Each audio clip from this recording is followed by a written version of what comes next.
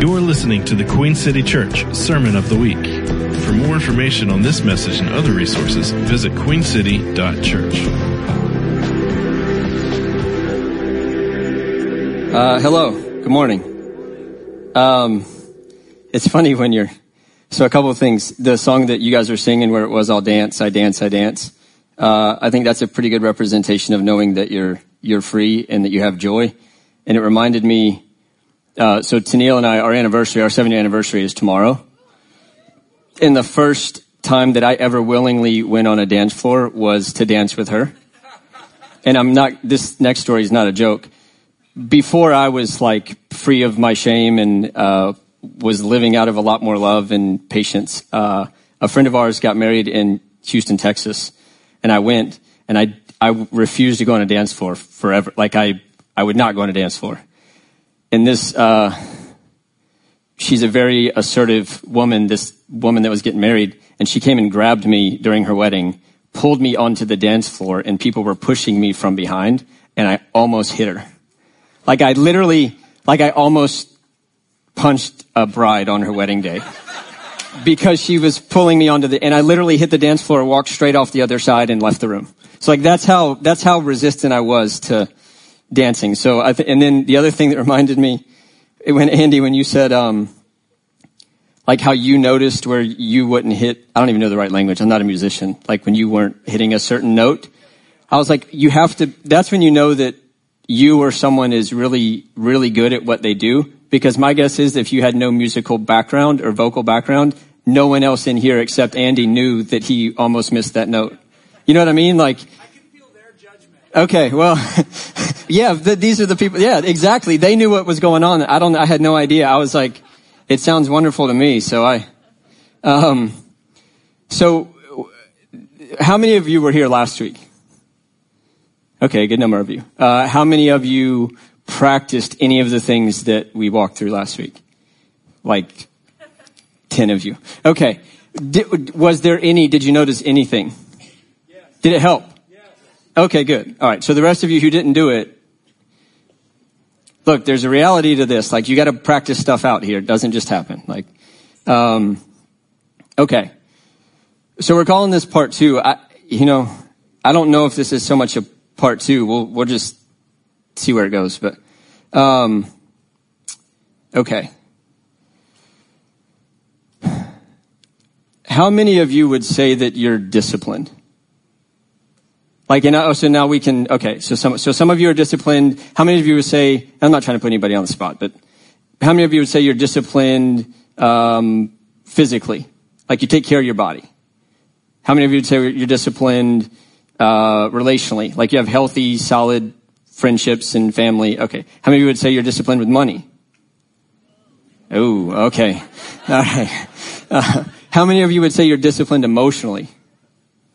Like you know what's going on inside your mind, you know what's going on inside your body, and you can communicate that clearly and it doesn't make things worse. Okay. So we hit money and emotions and it went down. Like, okay. All right. So I want to go back to, for me and for everyone in the room, I want to go back and I want to read the passage that we're coming out of. I'm not going to have all of you stand. I'm just going to read it this morning. It was coming out of Hebrews 12, 1 through 17. Therefore, since we are surrounded by so great a cloud of witnesses, let us also lay aside every weight and sin which clings so closely. And let us run with endurance the race that is set before us, looking to Jesus, the founder and perfecter of our faith, who for the joy that was set before him endured the cross, despising the shame, and is seated at the right hand of the throne of God. Consider him who endured from sinners such hostility against himself, so that you may not grow weary or faint-hearted. In your struggle against sin, you have not yet resisted to the point of shedding your blood. And have you forgotten the exhortation that addresses you as sons? My son, do not regard lightly the discipline of the Lord, nor be weary when reproved by him. For the Lord disciplines the one he loves and chastises every son whom he receives. It is for discipline that you have to endure. God is treating you as sons. For what son is there whom his father does not discipline? If you are left without discipline, in which all have participated, then you are illegitimate children and not sons. Besides this, we have had earthly fathers who have disciplined us and respected them. Shall we not much more be subject to the Father of spirits and live? For they disciplined us for a short time as it seemed best to them, but he disciplines us for good, that we may share his holiness. For the moment, all discipline seems painful rather than pleasant, but later it yields the peaceful fruit of righteousness to those who have been trained by it. Therefore, lift your drooping hands and strengthen your weak knees and make straight paths for your feet, so that what is lame may not be put out of joint, but rather be healed. Strive for peace with everyone and for the holiness without which no one will see the Lord. See to it that no one fails to obtain the grace of God, that no root of bitterness springs up and causes trouble, and by it many become defiled. That no one is sexually immoral or unholy like Esau, who sold his birthright for a single meal. For you know that afterward, when he desired to inherit the blessing, he was rejected, for he found no chance to repent, though he sought it with tears. Okay.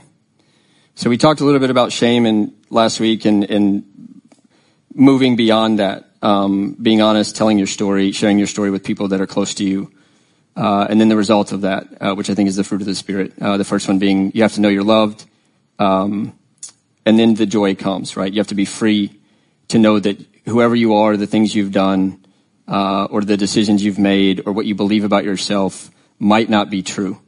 That there's something that loves you greater than you love yourself. And if you can embrace that, there's a sense of joy and patience and kindness and forgiveness that comes after that. So I said this last week, I'll repeat it again. I don't think, as far as I can tell, when I'm working with folks in my office, that you can embody shame in a moment and also know that you're loved. I don't think you can hold those two things together. Okay. I realized last week that I didn't do the best job of going back and recapping some stuff that I was trying to say. I do want to talk a little bit more about how I approach therapy. I did say therapy won't save you. It won't. Like, it's a practice. It's a great thing to be a part of. It's a great thing to do for yourself. It's a humbling thing to do for yourself. But at the end of the day, like, your connection to God, you're knowing you're loved by God, you're following Jesus, like, that's stronger. Therapy's like, it's like working out. That's literally how I think about it. Instead of working out your body, you're working out your heart and your mind. You're working out how to take that from whatever experience you're having in the room with me, or your spouse, or whoever's in the room, if it's a family, and you extend that out to the rest of the world, so that it becomes a better place. So you literally come in and you practice, you train.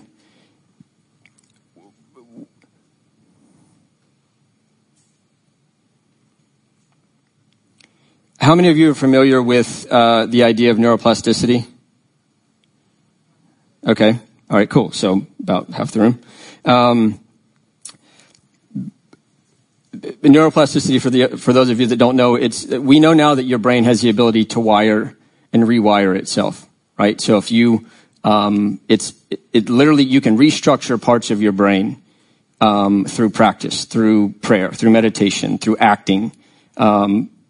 It's very clear that we can do that.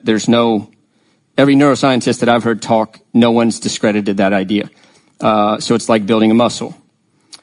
I say a lot too, and I caught that last week too. That's not good.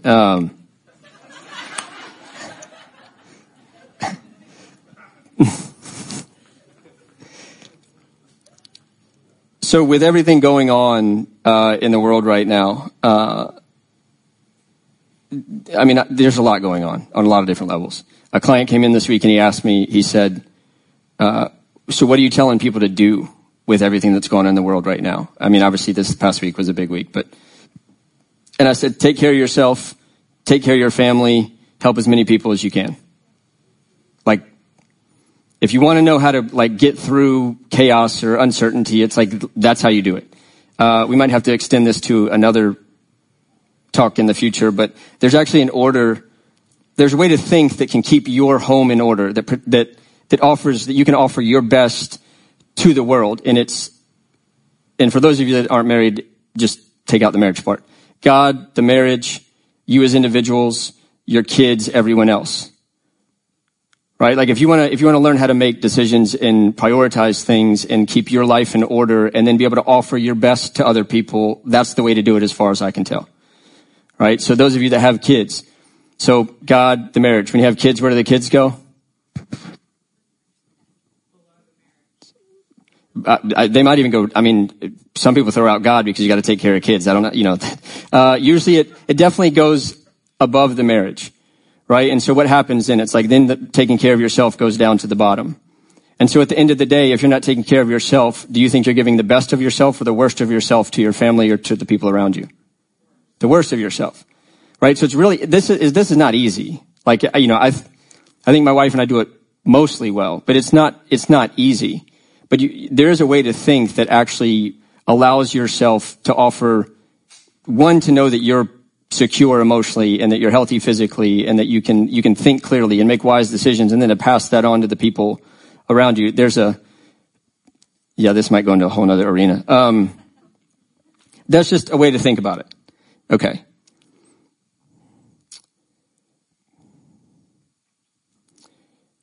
All right. So the idea of discipline. So, I would say, I'm disciplined physically. I'm disciplined emotionally. I'm learning to become more financially disciplined. Relationally, I think it's an interesting way. Friendship wise, I'm okay at it, probably not great. So I was thinking through like where are the arenas that I'm disciplined in. The finance one was always the hardest. I grew up in a scenario where I can't technically say we were poor, but we definitely weren't. There were nights where there wasn't any food. We had to figure it out for ourselves. We were evicted from a couple homes. I don't know where that puts you on the not doing well financial scale. So I didn't have a good perspective of money. My wife, similar. So we're kind of together in that, and how we've tried to figure out how to just be responsible for what we've been given and offer what we can. In the way that, as far as I can tell, that we've learned that over the last few years is every year and this isn't about money. It's an example. We've given more every year in the last 5 years, not just to the church, but just out to people that need help, than we've ever given. And it increases every year, and that's by intention. And we don't ever need any more than we have. So I think there's obviously the idea connected to that is like if you're willing to discipline yourself to become more generous, even when you're not sure what you're going to have, that you'll learn to trust that you're going to be provided for regardless. Back to the neuroplasticity idea. So I'm guessing maybe there's a handful of folks who know who this guy is. Have any of you know who Dr. Andrew Huberman is by chance? 1, 2. Okay, he is and I don't have any allegiance to Stanford University. I know I said something about Stanford last week. I don't have any connection to Stanford University. He is a neuroscientist at Stanford University. He runs a lab called the Huberman Lab. It's his last name. He is doing something that is brilliant that every one of you should pay attention to. If you're on social media, you can go to his website too. For 100 days, he has been offering they're anywhere from maybe 8 minutes to I think 12 might be the max, of video clips with visuals of what's happening in your brain and how you can overcome. He's talking about mood, anxiety, fear, shame, gratitude. Like he's covering all of it. And he's a medical doctor. He's really smart and he's really great to listen to. And he's giving you, he probably studied for 20 years to offer to us in 10-minute clips. Like you can learn about your brain. Like you literally, it's all digestible. He does it in such a way that you can literally take it for a day and integrate it and think about it and write about it and do it and then move on to the next day. It's really, I would encourage everyone to listen to what he's doing. He talks about, there was one that he talked about, I think it was day 17 or 16.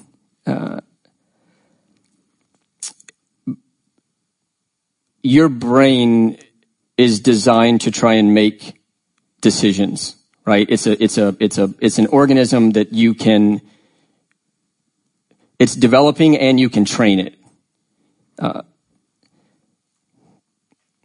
someone asked him, how do we create, he was talking about there's neurons, there's different kinds of neurons. There's one kind of set of neurons called Raphi neurons, and they're responsible basically for your mood, for stabilizing your mood or generating a certain kind of mood in your system. And someone asked him in one of the Q&As, how do we ensure that the Raphi neurons are firing to help generate the mood that we desire to be in? And this was his response.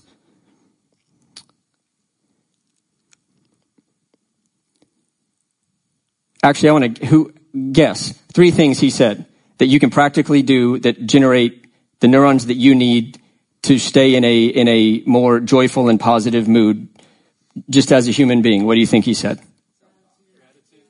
Gratitude was one. Exercise was not one, but it helps. Gratitude, that's one. Nope. Nope. Okay. So he said, someone asked him, sleep, gratitude, positive social relationships. Right? So it's like, okay, so all of you are responsible for your own sleep. How many of you are disciplined with your sleep? Okay. How many of you are disciplined with recognizing things to be grateful for in your life?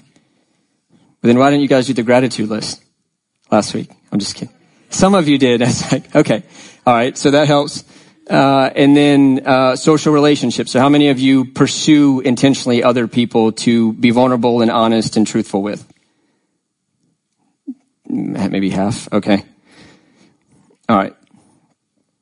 So the idea of neuroplasticity, it's training, right? So a visual that when I try to think of what happens when you're trying to train something, obviously if you're training your body, you can see the physical, results of that.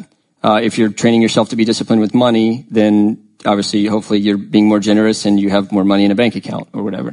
The visual of neuroplasticity, one way to, when you think about, when, erosion, if there's a hill and you run water down it, it creates a path. And then over time, if you keep running water down it, it creates a wider and stronger path. That's essentially what's happening in your brain when you make decisions. That's one way to think about it.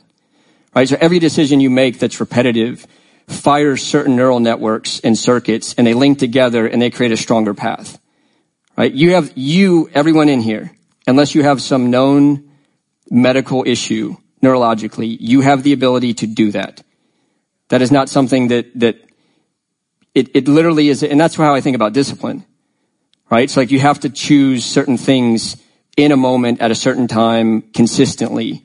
And then it becomes a part of your behavior or the way you think or the way you act.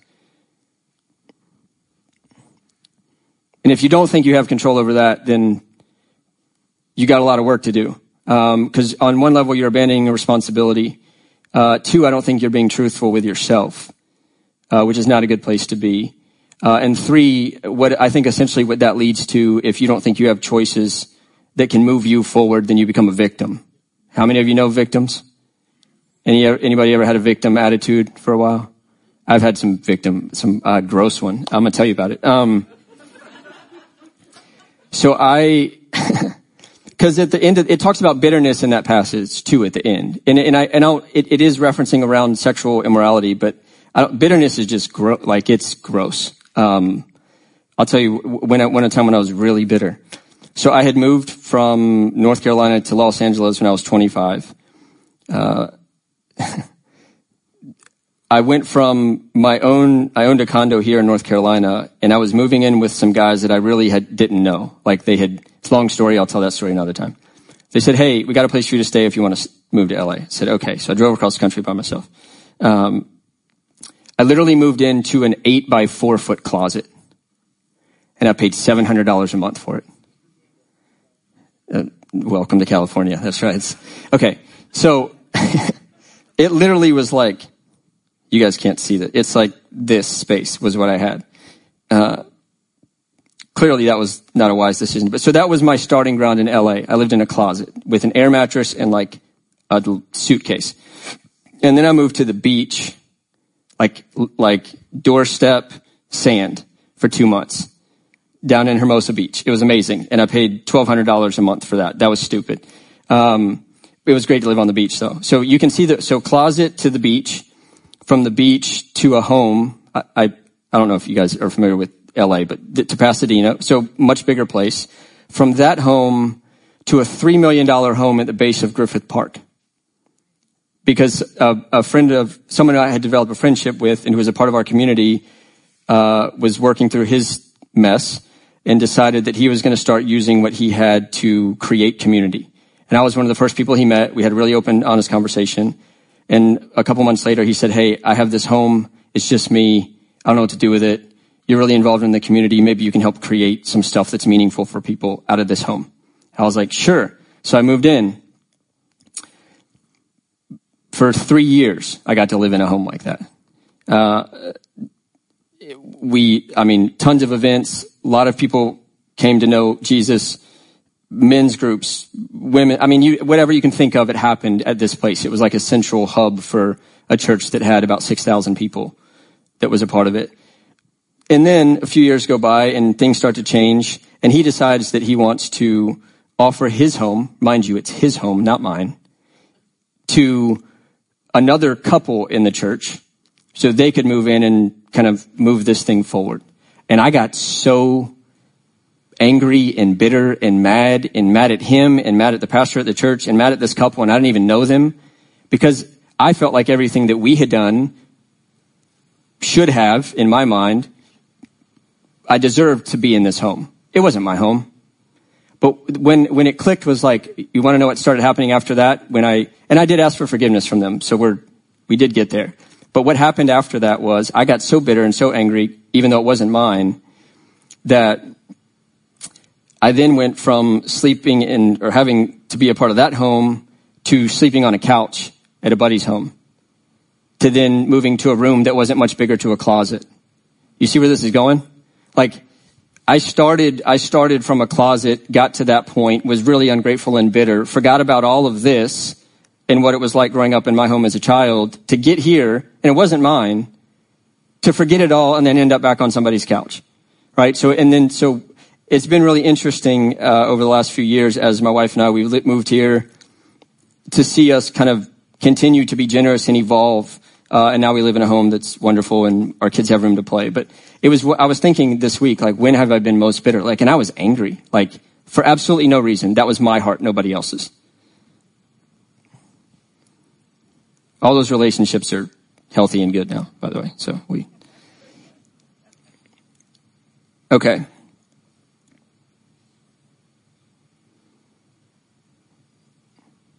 How many of you said that you feel like you're disciplined or aware of what's going on in your emotions? Raise your hands higher. I get okay, there we go. Okay. So I want to help you guys see if I can help you learn a little bit more about what's going on internally today. Chris has so this is my fault, not Chris's fault. I sent Chris a document to put up there, and it's not, like, how many of you can actually read that? Oh, wow. You can read all the way in the back? Wow. I couldn't read it, and I was in, like, the third row. Okay, so some of you can read that. Please forgive us for those of you who can't. We don't know how to, that's on me, but we should have done this earlier. How many of you have seen something like this? Anybody? Nobody's seen anything like this? Okay. So when I'm working with clients, this is one of the ways I help them learn and start to train themselves to actually know what's going on in their body. Okay? So your mind is incredibly important. We've talked about that. I think what gets neglected, like, we're looking at from a spiritual perspective, you've got your mind and your heart. Your affect, what's happening emotionally in your body, the symptoms of it are below your shoulders, right? But we spend a whole lot of time up here trying to figure things out. So one of the things I try to help folks learn how to do is, when you're regulating your own emotion, you have to become aware of it. You actually literally have to know what's happening in your body. So you can see that, I'll read it for those of you who can't see. So the top line, it says in your head. So the sensations in your head when you're having certain types of emotion: pain, ache, tightness, pressure.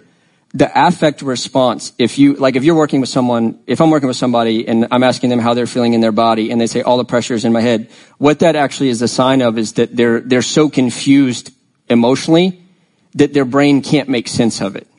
It's literally, so like when somebody says all I have is pressure in my head, or I don't really know, it's really unclear, and they're just numb down here, that means they're completely cut off from their emotions.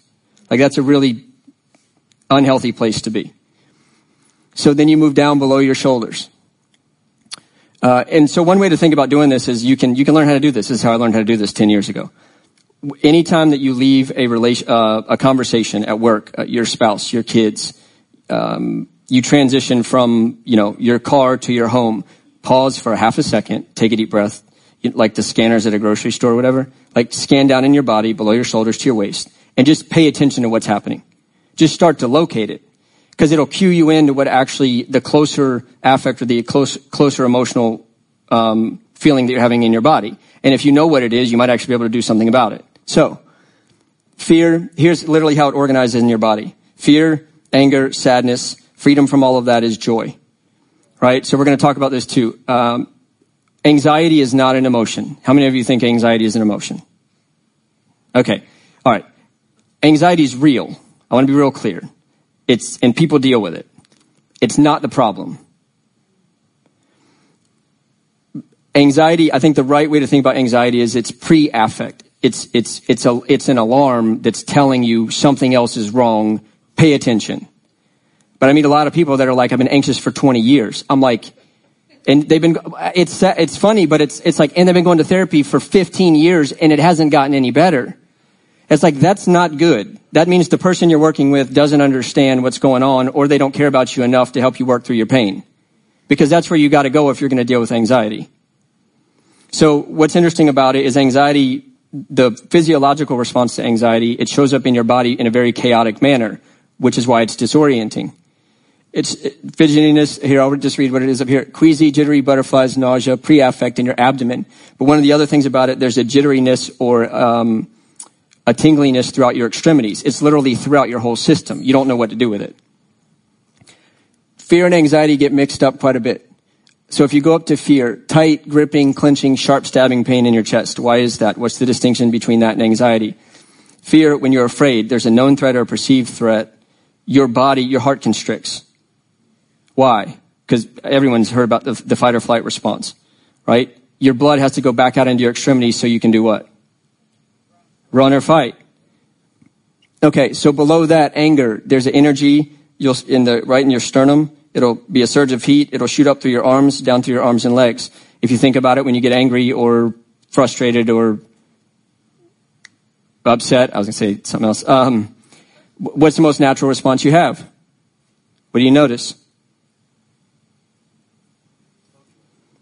I literally can be sitting on my couch with somebody, they're sitting on the couch, I'm working with them, and I start to ask them, we're walking through scenarios that they're getting images of how they feel, and I just watch their hands, and I know before they know that they're angry or frustrated about something.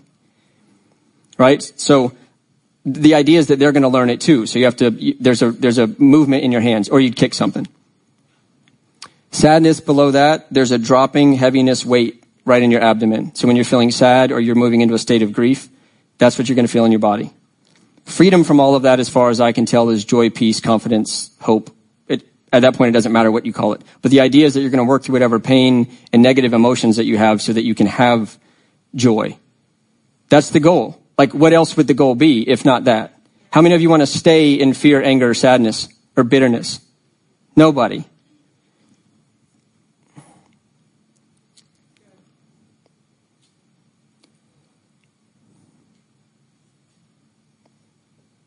Let me give you an example of this week. So I was working with a new client this week, first time, and I was asking him, we were kind of working through emotional things that he wanted to work on, relational things that he wants to work on. I asked him, I check in with my clients, like, here and now, how do you feel talking to me? He's like, well, I want to do this too, sorry. There's a distinction between being nervous and being afraid or anxious. They're not the same thing. Okay?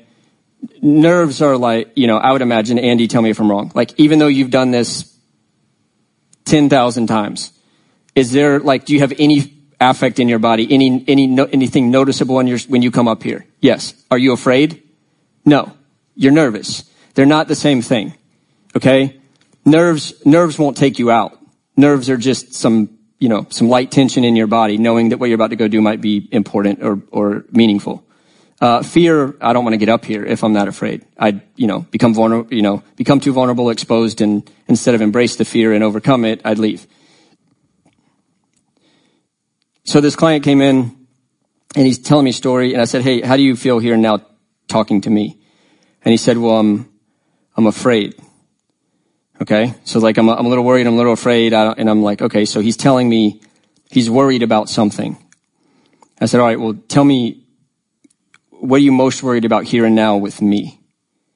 And he said, well, maybe that you won't understand me. Maybe that you won't maybe you won't see me. And then so immediately when I said that, okay, so fear indicates worry. There's something that's being projected or felt like that I'm going to be rejected or hurt. And I said, all right. So he said, well, you won't understand me or see me. And so when he said that, I immediately asked him, when you picture not being seen, how do you feel? And where do you think it went? Sadness.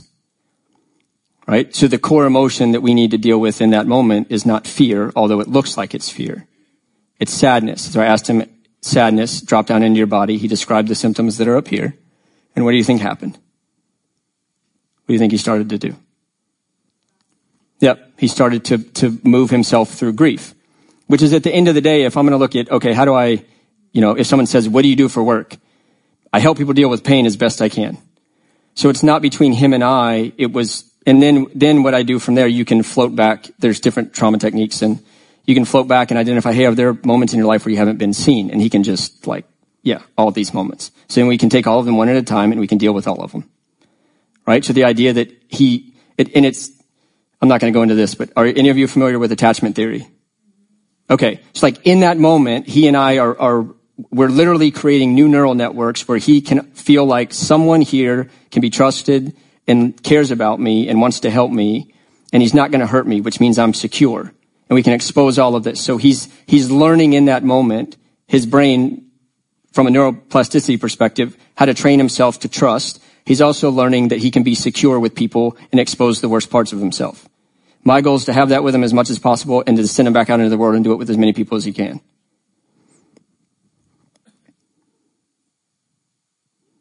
Okay.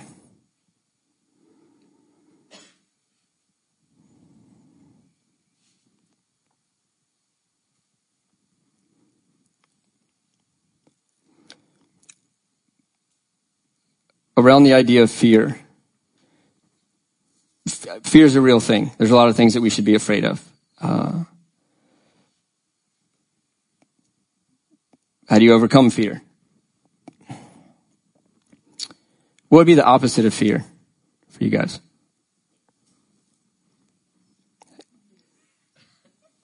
Who said? I can't hear what anyone said. No. Peace. Okay.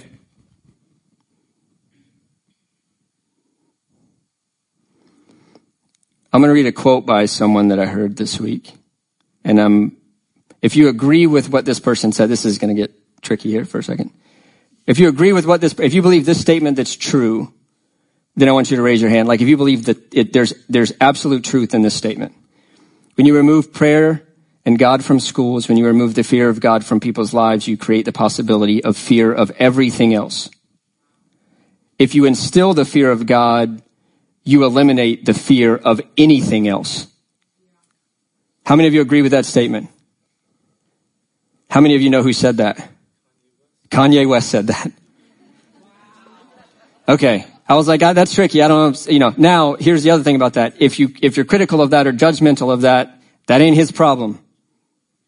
That's yours. I don't know anything about his life. He said that on an interview with Joe Rogan. Okay. Like I heard that and I was like, wow, that is an absolutely truthful statement coming from somebody who, you have your judgments about him, whatever, fine. But that's a real statement. If you don't fear, and I think the reason that clicked for me was, one, it was really powerful when he said it. Two, it goes back to the idea where we started with all this of shame. It's like, why am I willing to expose all my shame? And if you're willing to expose all your shame, why? It's because when you do that, there's literally nothing that anyone can do to you. So learning to get yourself there is critical.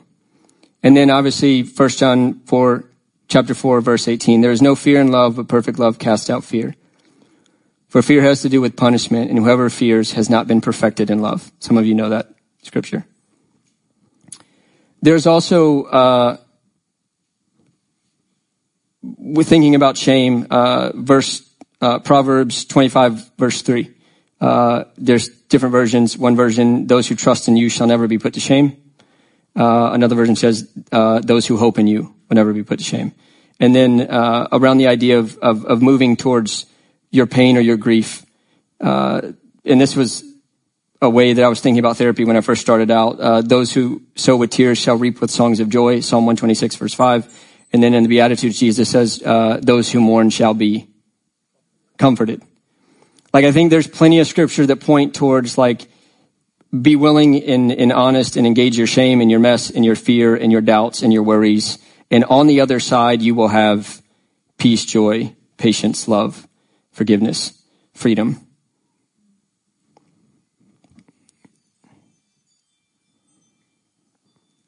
What was that? I think I'm going to wrap up here because this could go into a whole nother,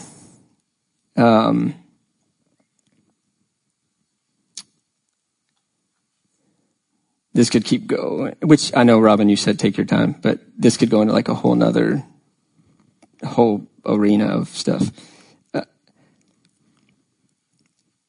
I do want to, and this is connected to the idea of neuroplasticity, right? So people look at addiction, whether you struggle, if you know anyone that struggles with addiction. And yes, there might be some genetic component to addiction, but I still am going to believe that I've met people who have absolutely wrecked their lives with certain kinds of addiction and completely shifted their lives back with God, but which embodies the idea that neuroplasticity is a real thing.